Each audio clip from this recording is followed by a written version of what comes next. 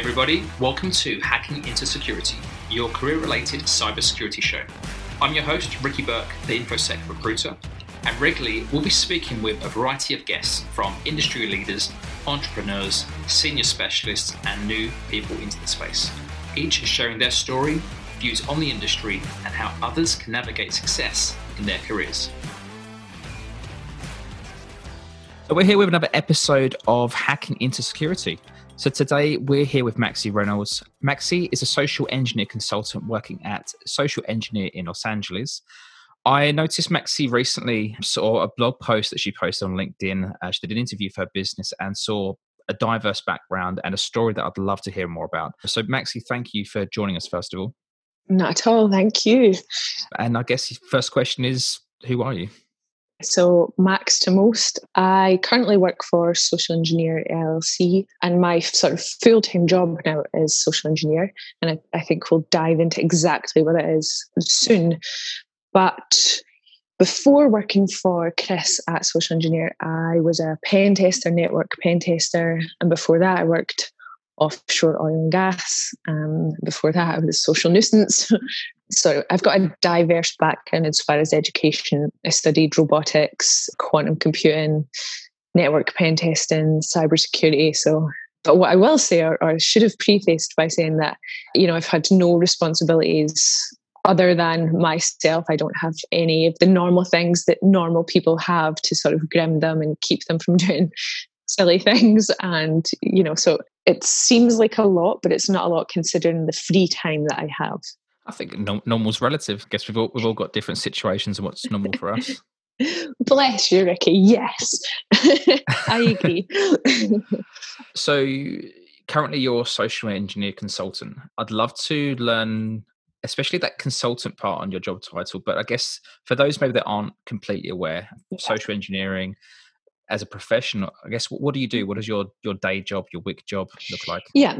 So the first part to answer that, social engineering is sort of using social skill to stress test the security of a company. It could be a particular building, a company, their headquarters, or it could be a range of buildings that they have. But it's generally always physical, unless we're talking about vision, which is still stress testing people. It's just you using the phone to do it. So basically it's social skill applied to other people to influence them, to get them to do something you want them to do. And obviously we have to act and be in the mindset of what we'd call the bad guy or the bad actor. And we sort of maintain that, but we never push it as far as they would. We if we want to see if a company will let us steal $100,000 from them or $100 million from them, we get right to the point where we've proven that we can do it, and then we've updated them throughout. We've updated one person within the company throughout, or a team of people throughout, and they know where we are. And then we say, okay, look, here's proof of concept, and here's how we can help you fix this, or here's what you should do to remediate. And that is social engineering, sort of a very broad understanding, a very zoomed out understanding of it is encapsulated there. So why do you do what you do? So I kind of walked into this. I have been socially engineering people for a long time, and I didn't know in a nice way, but I didn't know what it was. I thought that I was able to read people, and sometimes when you've got a skill, you think that everyone has it. Sometimes when you know information, you think everyone has it, and I found out just really very recently that that's not the case. So basically, I have been able to read people for a long time and sort of try to even steer a conversation the way that I want it to go, because, those are the topics I know about. And once you apply that to social engineering, you're just applying it to a different outcome. The functions are the same and the outcome is different, I suppose. The functions being how you steer the topics that you'll discuss, and outcome is where you want them to end up, what you want them to do. And I think we're all good at that in one way or another, right? We all find a way to someone to do something for us. that they didn't know we were going to ask them at the start of the day. And that's kind of how I think of my job. That's interesting. So are those skills you've acquired or you had naturally? They're human, and they're part of the sort of human condition, I think, that some need honed. And mine's are sharp tools for the most part. There are places that I fail, there are personalities that I cannot influence and I really struggle with. But for the most part, I can connect with people, and that's innate to all of us. But I really think that minds are sharpened because I'm aware of it, and that we all have these skills. Okay. I guess how did you become a social engineer yourself? So yes, I was pen testing at the time, network security pen testing, and I'd a business in Los Angeles that I started, and it was catering to high profile, high risk individuals within Los Angeles for the most part. Yeah, I really enjoyed it, but there was no challenge at all. It was people making sure that I could keep the paparazzi, out of their email and things like that. I was willing to do that. But there's also a sort of darker side of that, if you want. There's people who, the things that they want you to protect them from, you can be a bit like, I don't know if I want to spend my time helping you. It wasn't fulfilling, and everybody wanted the same thing, and it no longer satiated, I suppose. What were those things out of interest? You're going to get me shot. If you can say. Some of them I can. So like I say, a lot of them were just people wanted to make sure that their communications were completely private, or as private as is possible. They wanted information on how it could happen. Some men mainly wanted to hide some things from their partners. And, so it was a lot of like me building defenses for the wrong reasons, and it just got a bit draining. Are you happy I asked? That's going to play with your moral compass. Yes, exactly. And mine can be a bit shaky, so it was a bit like, no, I don't want to do this. So I went to a friend of mine, Jake Williams, and I said, how I want to dichotomize. I want to break my company sort of into two. I want to concentrate on social engineering. I'm going to hire sort of more, I would say, talented network pen testers and other security individuals to do what I'm doing now, because it's not fulfilling at all. How can I do this? And he said, I can't really help you because I have two friends that do this in the industry. They've kind of got it cornered. I don't want to step on their toes. What if I gave you the information? So I said, perfect. And one of the people was Christopher Hadnagi. So I reached out to Chris and I said to him, hey, can you just tell me how you get clients? How do you get your clients for social engineering? And he was like, no. And I was like, really? And he's like, yeah, absolutely not. That's what I can't. And so we had this little back and forth where I was like, come on, mathematically, it's impossible for you to have all of the people that need the service you're providing. Just tell me a little bit. And he's like, I'll give you a job.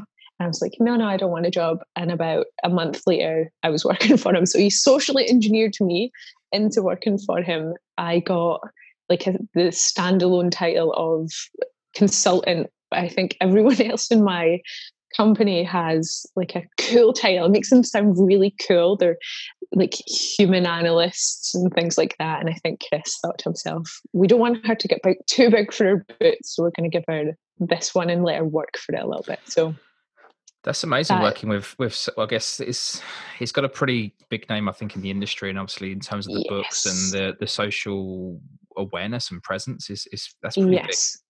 And he's very security minded. The whole team is. Chris and Ryan, are my main two people that I go to for everything that I don't know about, and they've always got an answer. And it's always security conscious, and it's also socially conscious. They're a little bit nicer than I am because, like I say, when I was working for myself in Los Angeles, I took the money that was offered to me for the jobs that were there, and they are a little more selective. They will take the jobs for the people and the companies they can actually help.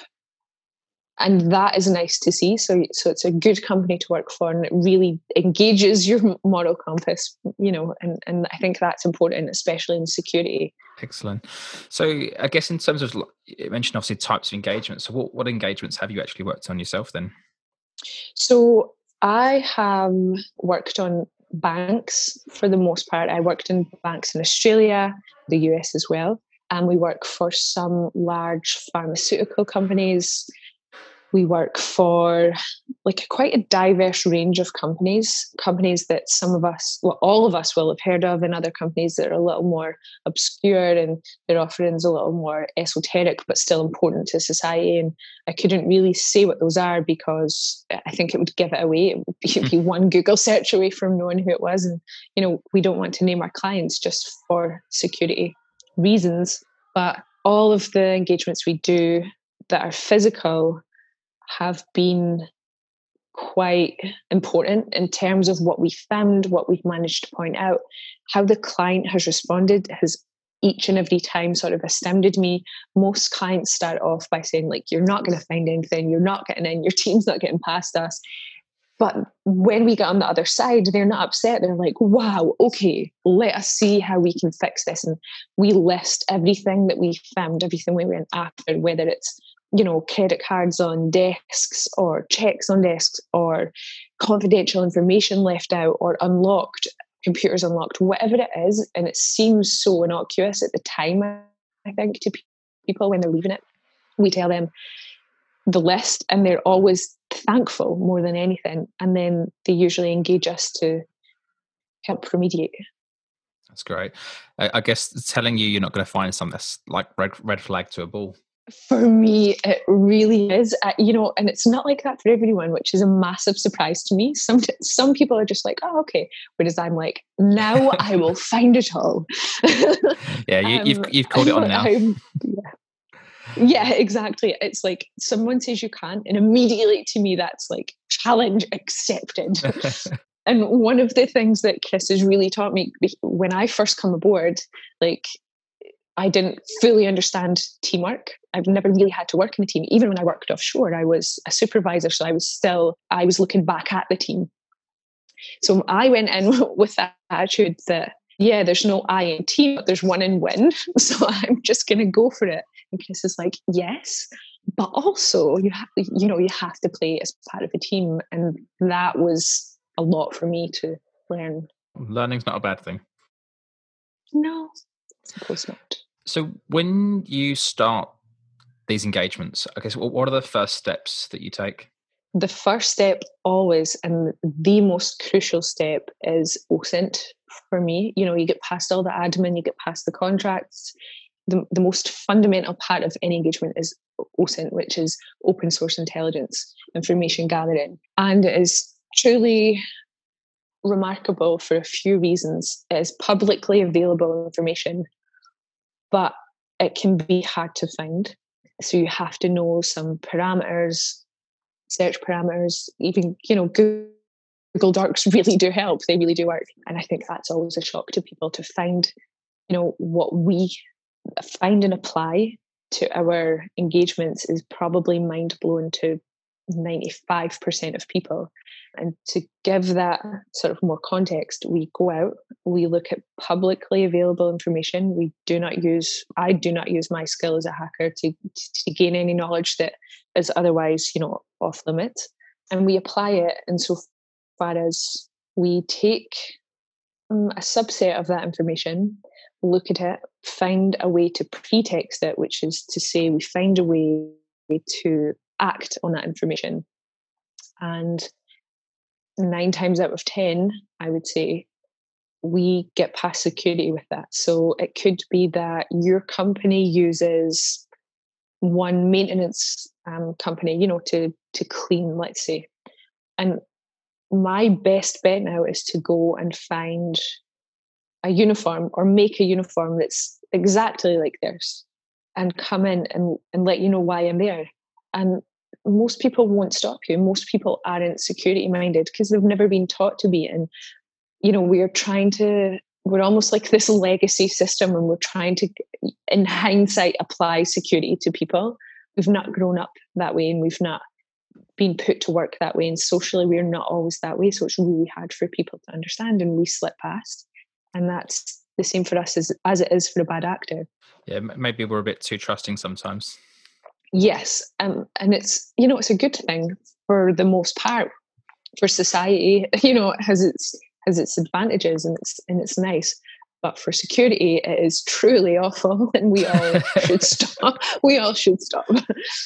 Because if you think about it, my job sometimes, for the most part, is to go in, let's say, to any given building. You can think of your own workplace, strike up a conversation and make the person that I'm talking to believe that I am truly interested in them. And at the time, of course I am, because you can't really fake that, not to the degree that you need to be able to influence someone. So you have to be really open, really willing to listen to them.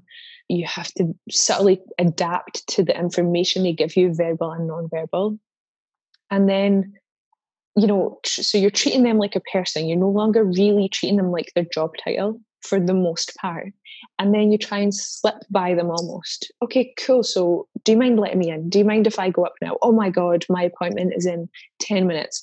Oh, I better get on with whatever I'm here for. And we apply it like that. And we've got this backdrop that we're showing you, which is the uniform or whatever it may be. Build trust and credibility. Yes.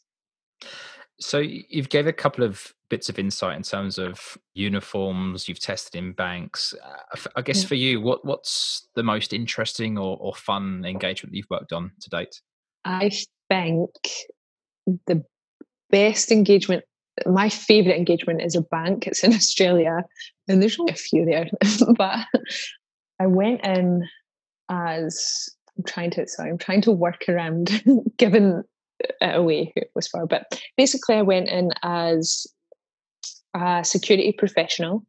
So I almost went in with my own job at the time, which was pen tester for networks. So I went in saying that I worked for a company. I had a cloned badge, and I'd gotten that badge, and I would look through OSINT, and I went and dressed just as an office professional. So, you know, a normal like blouse or top, black pants, and that was it.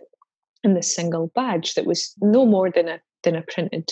Went in, said I was there to audit, but I don't really have an auditor's lingo, so it wasn't my best pretext. But it didn't matter because I struck up a conversation straight away, and they let me behind, straight into the bank, into the server room. And I had the USB in my hand, and I was like showing them, this is what I'm going to do. This is what I'm going to put this into your system, essentially. And they let me. And it was sort of a surreal moment for me because I didn't know if it was going to work, but I wasn't too anxious about that because, you know, I've got some security insofar as I can phone the company that I worked for at the time and said, hey, I've been arrested for trying to break into that bank. Are you going to come and get me out? So sort of all the nerves that you think you would have, you can kind of put to rest. And I got into the bank, and then I kind of just went for it, and I thought, let me get some bonus points here. So I took photos of all the screens that were unlocked and things like that. That is probably, for the ones that I can tell you about, that is one of my favorites. There was another one where we got to steal a lot of trucks from a warehouse. Yeah, that one was good because they left they were leaving the keys in the trucks at night. And another crucial skill as a social engineer is lock picking. So to unpick a lock is really no trouble at all, depending on the lock. Unpicked the lock, went in, opened the gates, all of them, drove the trucks out. There were 3 of us, and we parked them just around the corner. We phoned back headquarters and said, yeah, look, we got the assets that you were worried about. And, you know, they had computers around, and we were able to get straight into them. There was no security. It was amazing, but that's almost too easy. So whilst I think that might sound interesting and fun, but as a security professional, it was the old adage of, you know, taking candy from the baby. Nothing was locked. Our job was half done for us. There was nobody to slip by. So it was just a nighttime break-in. Hi, this is a quick break. First of all, I just want to say thank you for listening to the podcast. And secondly, I'm Ricky Burke. I'm Director of CyberSec People. This is my full-time job. CyberSec People is a leading cybersecurity recruitment company. We support companies in hiring the best people in the industry, and we do this through our industry knowledge, connections to the industry, and handling of recruitment processes. If your organisation is hiring or will be hiring cybersecurity professionals, please do reach out and see how we can help. Take care. Enjoy the rest of the podcast. Okay, so that was an easier challenge. What's the biggest challenge you've come across? Oh God, I think the biggest challenge was the last job I was on. It was one woman. We had, I think, 8 or 9 buildings all in one sort of compound, if you like.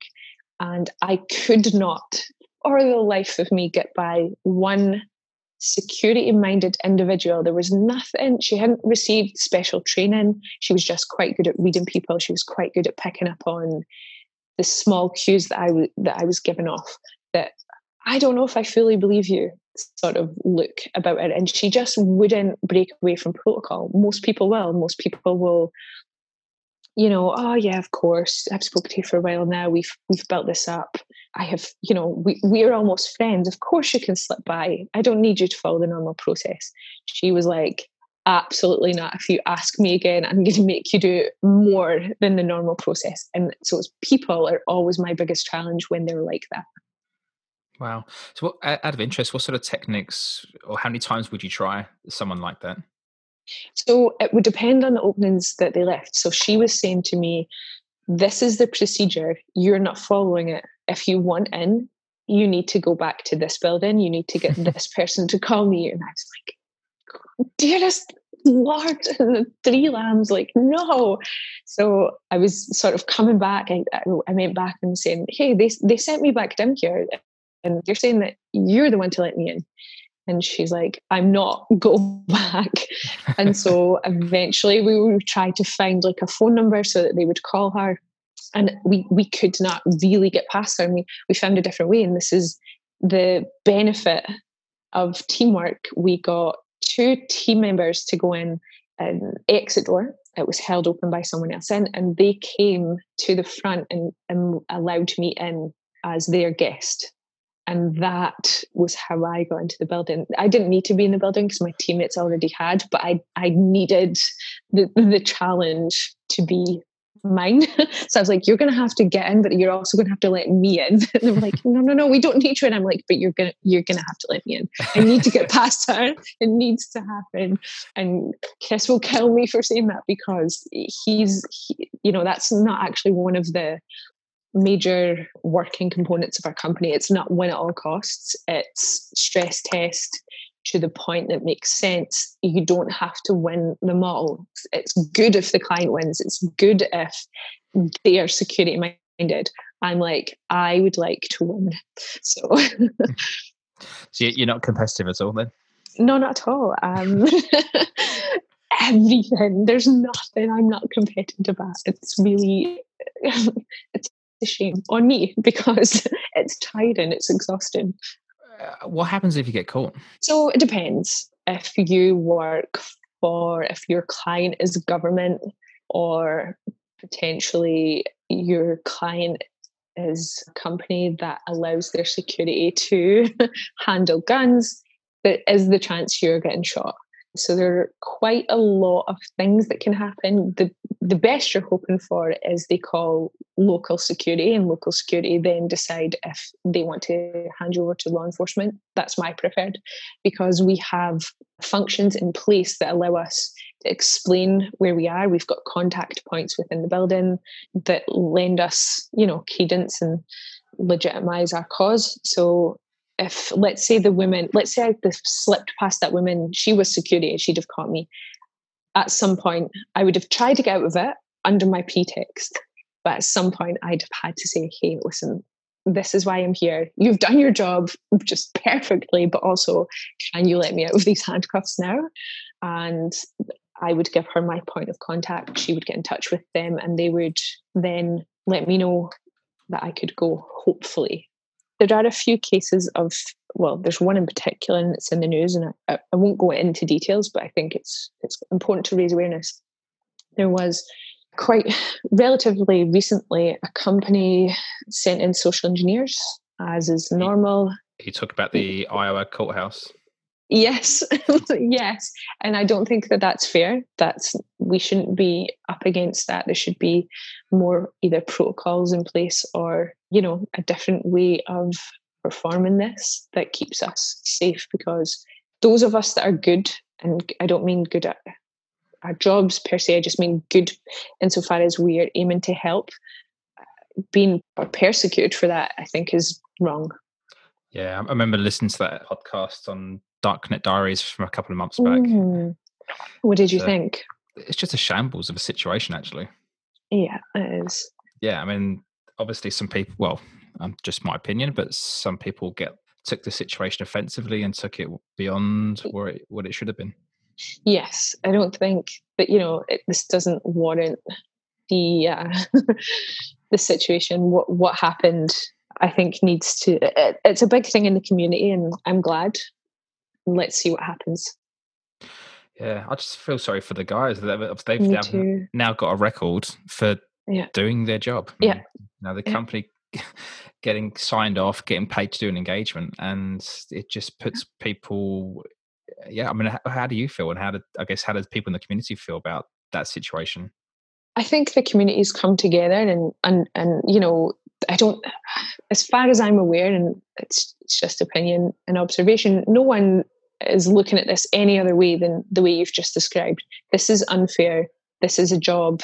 There shouldn't be penalties for doing your job properly. And they actually, they performed unbelievably well and adhered to the principles of security and professionalism in every sense. So to me, I feel really bad for them. And as a community, I think hopefully we can, make a difference. Maybe not for them, but hopefully in the future. Obviously, that's a situation that's gone wrong. But I guess what's the best social engineering story you've heard, or whether it's you've been involved in, or just something you know about there? One of the best stories that I've heard, and I kind of had a little trouble telling other people's stories, but I think a friend of mine who ran an operation for a large US city, and he was responsible for quite a large team, and they were, their job was to get past government agencies. Wow. And that was quite cool to hear about. I was like, next time you do that, I want in. Like, you're foreign. No. I was like, okay, I understand. So we have some interesting jobs for some very interesting clients coming up. So if you would like me to come back on and censor all that I'm saying and say sentences like, it was an interesting job and I can't tell you why, I'm more than willing to do that. Fair enough. Well, unfortunately, we just have to use our imagination. Yes, there you go. And do you know, it's probably better than the actual job. But yeah, no, it's social engineering. If you're trying to get into it, can be difficult. But if you're a good social engineer, you will probably be able to talk yourself into the job. You have to be security minded. You have to be good with people, but not in the conventional sense. You don't have to be able to talk to anyone. Your strategy, if you're, say, an introvert, could be to get people to want to help you by being a little bit introverted or shy or quiet.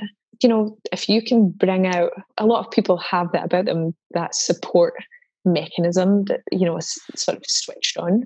Yeah, acting vulnerable. Yeah, exactly. It's social engineering is for anyone. You have to play to your strengths, and that really is what's most important. I can talk forever. That is my skill. I can talk to someone so long that they have no idea why I'm there and they just want me to leave. They're like, okay, yes, you can go. So, you really have to play to your strengths. So obviously you get to hear about the fun stuff. What are the, I guess, not so fun things about social engineering? There are the reports. You have to write reports, and those tend to run long. You have to document every artifact you found, where you found it, how you got through. So there's reports, which actually I feel fairly neutral about. But there are also, I suppose, other things like you have to be able to move around quite easily. That can be difficult for some people. If you have a family, it might be difficult for you to leave for maybe 3 weeks at a time, depending on the engagement, maybe 2 months at a time, Wow. and then go home for a week. And then, you might be at it again. I'm sort of used to that from working offshore oil and gas. That is sort of my background. So I feel quite comfortable there, but that is not for everyone. Mm. I would say for most people, that's enough to put them off, but not for everyone. And you will find what it is you don't like about any job. You've just got to hope that it doesn't outweigh what you love about it. There's nothing for me about social engineering that I'm like, I wish this wasn't part of the job. For the most part, like holistically speaking, I enjoy every facet of social engineering. That's awesome. It's amazing to find a passion that you just genuinely enjoy. Yeah, I feel lucky, conventional sense or not. I feel very lucky to have found that. So for the future, I guess in terms of types of targets or goals, or in terms, I guess specifically around engagements, are there any sort of things that you would like to work on or that would interest you? Yeah, I currently do voluntary work for an organisation called the Innocent Lives Foundation. What we do as an organisation is to help unmask child predators that exploit children or traffic online. So, one of my jobs for them is to go into the dark web, find leads, sort of try through OSINT, only OSINT. We're not vigilantes. There's no hacking involved. We try to find these people and build cases. We give those cases to law enforcement. Law enforcement go through them step by step, see if they can find the exact same information, see if that leads to an arrest. I think my job will lead me more and more into that work as time goes on. And sort of large criminal rings, I think I will probably gear and steer my professional career towards causes like that. They'll involve, for what I understand, I think, some of that will involve an aspect of social engineering, and some of it will still just be technical work, all stemming from OSINT. That is where I think I'm going. I've never had a plan work out, so I don't know, but maybe. Yeah, wow. To do that, I think is admirable. I personally would struggle with that, just to get my head around it. Yeah, it's not for everyone, and it's a taboo subject, and people feel uncomfortable talking about it, and I understand that, but being uncomfortable about it won't make it go away. That's not me saying to you that you should want to do it. Absolutely. I fully sort of respect the people who go, that's not for me. There are other things you can do to help, like raising awareness. You're going to put this on your podcast, and a lot of people might find out about it, and a lot of people might donate their time or just raise more awareness. So there are a few things that you can do to help, and they're all just as important as one another. In my experience, you have to be able to compartmentalize. That's a coping mechanism I have. I try not to pick it apart. I try not to wonder about why I have that. I have it. My brain's found that way to cope, and I run with that. It is difficult work. It is trying and taxing work, I suppose. But what you're doing for someone, hopefully, outweighs that completely for me. So I put it to the side. All the discomfort I push to the side, and I try my best. Well, your actions can actually make a difference. Yeah, and that's the hope. Chris, the founder, Chris, my boss, is the same guy who runs or founded ILF. He has helped, put away hundreds, I think, of people for these sort of acts, and that's admirable. And that's something that deserves like a medal. That's something that's powerful. And helpful to society. Our jobs, my day job, is a help to society, right? But you don't see it as much. It's not as visible. It doesn't hit as hard. There's no sort of housewife that's going to listen to what we've talked about previously on this episode that's going to be like, oh my God, that's so important. It just doesn't hit you until, someone's broken into your bank. What we've just talked about might never have touched you, but it still hits hard. You still know that exists in society, and that it's important that we try our best to sort of not extinguish it. It's never going to happen, but to really make it hard for those who want to participate. Yeah, absolutely. Well, you've just inspired me. I've just made a donation. Oh, thank you. That's I'll tell Kiss. Thank you very much. Hey, welcome. It's, like I say, very admirable work. Yeah, fortunately, some people are doing it, and it's obviously doing good out there, which is great to see. Yes, good. I'm glad. Thank you very much. That's much obliged. That's all right. So I guess back to the role of a social engineer, and I know from talking with people, and if we just say more broadly, I guess red teaming and social engineering is part of that. And it sounds bad, but it's laughable how many people that have no experience want to become a pen tester, or they just say red teamer, and yes. there's a lot of steps before that. And I guess my advice to them is always go and learn some stuff before, like even before becoming a pen tester, go and learn some fundamentals of how computers or IT actually works. Yes. For a social engineer, I guess, what are the foundational skills that people could be working on or fine tuning to maybe work towards that sort of goal? Good question. So you must have a certain amount of confidence in yourself. It doesn't have to show, you don't have to be cocky, but you have to be able to walk into some place and not crumble under the pressure, because whilst I might make it out like you walk in and you just sort of have the gift of the gab, if that's the saying that translates worldwide, that isn't the case. There is a pressure to withstand. You will be nervous. Your adrenaline will kick in, and you have to be able to control yourself, and you have to be able to, all joking aside, know when to stop. I am competitive. I do think that there is an I in win and there isn't one in team, but you have to be able to understand people, read people, keep control of yourself, see where a conversation is going, where it could go, steer it there. You have to be able to connect with someone, and you have to maintain a certain amount of control, because that control is what's going to lead to the influence that you're trying to obtain over someone. So I suppose understanding what social engineering is becomes the most important thing you can do to have a career as a social engineer. You have to understand that your job isn't to sneak past someone or, find workaround for everything. Your job is to connect with people and influence them.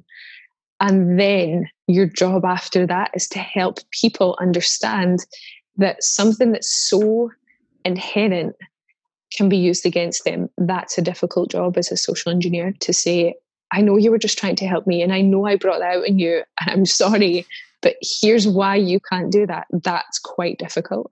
Out of interest, do you ever feel guilt or bad about some of the things that you do? I have felt guilty one time. I've never felt guilty on a physical job, never once, because the odds are against me. So no, I've never felt guilty. I felt guilty one time. I was on a vision call, and it was pointed out to me later that it was, not my smartest moment, because she sounded, bear in mind, I've got no visuals. I'm just on the phone to her, and I'm just trying to influence her a few ways so that she lets me in to a few systems. And she would have done it, but she sounded old and she sounded vulnerable. And I just couldn't do it. I could not bring myself to do it. So I said, listen, it's okay. I know you can't find what you're looking for, which, is perfect, because then I get to talk her through and say exactly which menu she should go to and everything she should click. I couldn't do it. So I said, I'm going to phone you back. Don't worry about it. And I crossed her name off of my list of calls. And then I told a teammate about it, and he said, but Max, those are the actual people that we're trying to help. Those are the people that need us most. We have to be able to say to them, here's how close it was. And if we were bad actors, this is what would have happened. So you've now missed an opportunity to help someone because you thought that you felt guilty about it. And I'm thinking, yeah, because now I feel more guilty. Now I'm thinking, oh God, I'm going to have to phone her back. So that is the one time I felt guilty, and I was, it was upended. I was sort of like, oh yeah, you're right. I've done worse by letting her go. Yeah, now she'll never know. Yeah, I guess by gaining their trust and using them. Yeah, it's to help them in the long run. Yes, because none of the actions we take afterwards are malicious. They're only good. So no, I do not feel that guilt. And I suppose that's why I'm not a criminal, because if you think about the skills that a social engineer has, we'd be the best criminals. We could walk into your bank and, try and get quite a lot of the money out, and we'd probably be successful. But being, that I'm probably not on the psychopathy spectrum, the adrenaline kicks in, the fear of consequence kicks in, the fear of like, could I really do this to society kicks in. So it pushes you dead center to the good side, if you want, to the light side. The dark side is just strictly off limits because, we're doing good after. Absolutely.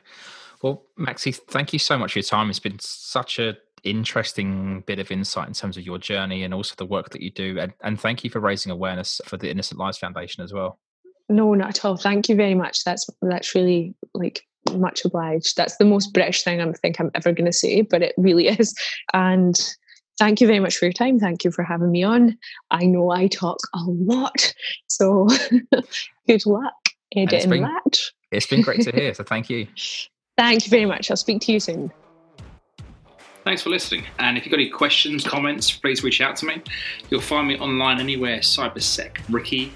And if you would like to be involved in the future, maybe be a guest, then reach out as well. Thanks for your time. Have a great day. Bye.